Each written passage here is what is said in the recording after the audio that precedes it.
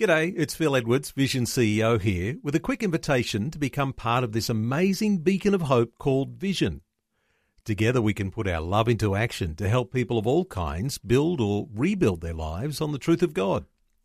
Please consider the part you can play during our upcoming Visionathon appeal, remembering that it's your support that makes Vision possible, including this podcast. Life, culture, and current events from a biblical perspective. 2020 on Vision. Tuesday does roll around quickly. We do like to catch up on the latest breaking news as it's coming out of Israel and the broader Middle East. Ron Ross scouring the headlines overnight to bring us breaking news. Ron, welcome back to 2020. Thank you, Neil. Ron, let's start with the new government, and more than 80 Christian leaders have blessed the new Israel Prime Minister Bennett and share Christian support for Israel. What are the headlines saying? Yes, 80 Christian leaders signed a letter of congratulation and thanks to Prime Minister Naftali Bennett. We want to thank you in advance for protecting our shared values as they apply to Israel's citizens, whether Jews, Christians, Muslims or Druze, for guarding the holy sites and welcoming religious pilgrims from around the world to discover the birthplace of their faith, for defending Israel from outside aggression, and for continuing to work towards peace with Israel's neighbours, the letter read. In return, we pledge to deepen our friendship with your country and your wonderful people. The letter was spearheaded by the Philos Project, an American non-profit based in New York City that seeks to promote Christian engagement in the Near East. The organization's president, Robert Nicholson, said, "Things are changing politically, and we thought this event was momentous enough to lead this effort and show the Prime Minister, the coalition and the world that there's not only real Christian friendship for Israel and the Jewish people, but a very wide-ranging group of Christians who care about the country and its people." The letter is signed by Christian leaders of multiple denominations, including Catholic, Protestant, Orthodox Christians from around the world, North and South America, Europe, Africa and Asia. They represent hundreds of millions of Christians involved in churches and other Christian organizations. Those who signed included representatives from America's National Prayer Committee, the National Religious Broadcasters, Christians United for Israel, the King's College, International Christian Embassy in Jerusalem, and the Congress of Christian Leaders, and many, many more. An important one to open with there today, Ron. Lots of headlines to talk about. Let's move to the one that says a new threat from Hamas, despite the ceasefire and demands for a transfer of $30 million from Qatar or face violent escalation. What does this one read? Yeah, Hamas plans to escalate tension with Israel unless it allows Qatar to transfer $30 million to the Gaza Strip to help pay salaries. The tourist group's leader in Gaza, Yahya Sinwar, met on Sunday with UN Special Coordinator for the Middle East, Tor Wennesland, and pressed him on the matter. A discouraged Sinwar briefed reporters on the failure of the talks with the UN envoy and accused Israel of blackmail, calling for popular resistance while pledging to convene a meeting of all Palestinian factions to unite their efforts. Israel and the UN are particularly concerned about the resumption of Qatar cash payments out of fear that Hamas will use the funds to rebuild its military capabilities, significantly weakened during the last round of violence last month. One suggested compromise included using the money to directly fund UN projects in the Gaza Strip. Well, some commentary around the relationship between Israel and Iran.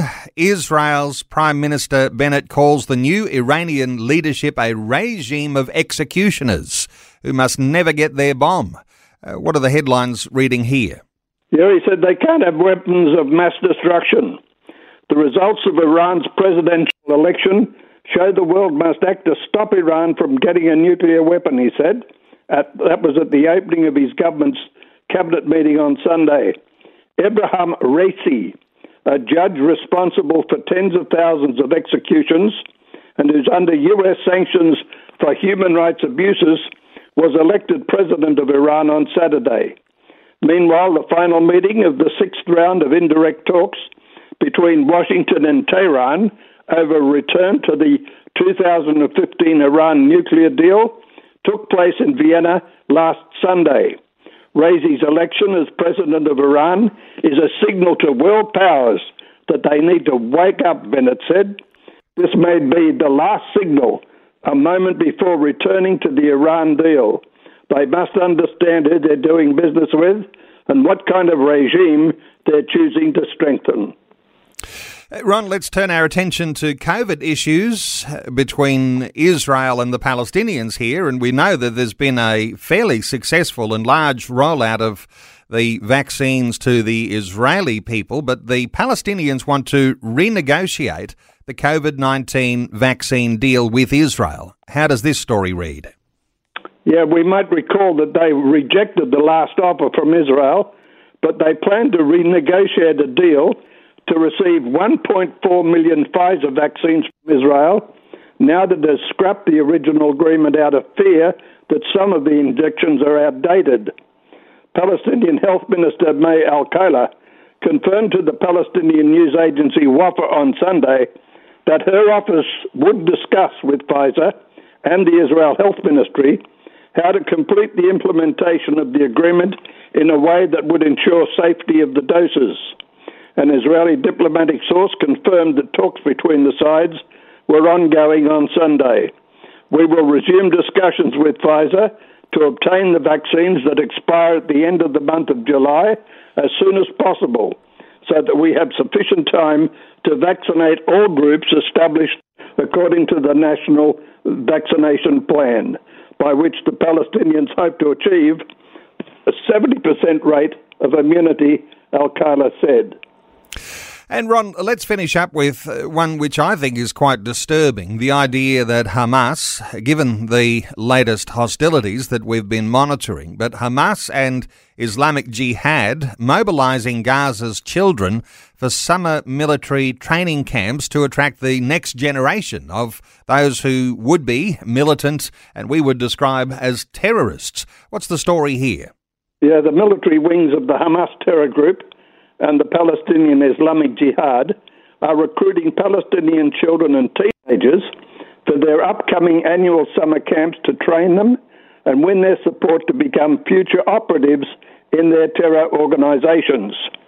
The summer camps are a type of indoctrination into the group's ideology. What they're trying to do here is to prepare these child minors into possibly joining militant groups at an older age of about 16. There are many child militants out there, Joe Trusman, research analyst at the Long War Journal, said. For someone in Gaza, it's normal. They don't bat an eye. A lot of the children look up to these militants. They are their freedom fighters. There's nothing more honourable than to join one of their militant groups to become a shaheed, a martyr, he said. According to David Badin, director of the Centre of the Near East Policy Research, a promotional video for the summer camp suggests that the Al-Qassam Brigades, the military wing of Hamas, last week recruited and registered Palestinian children for the program at United Nations Relief and Works Agency schools in Gaza. Other places for recruitment for the basic military training camps included mosques and other locations in the Gaza Strip. And I wonder what child welfare organisations around the world think of that. Well, it certainly isn't a plan for peace, is it? It's a plan for ongoing future conflict, and that's got to be concerning for everyone who looks at the headlines as they are in the media today. Ron Ross, always appreciate you scouring the headlines, bringing us the latest breaking news out of Israel and the Middle East.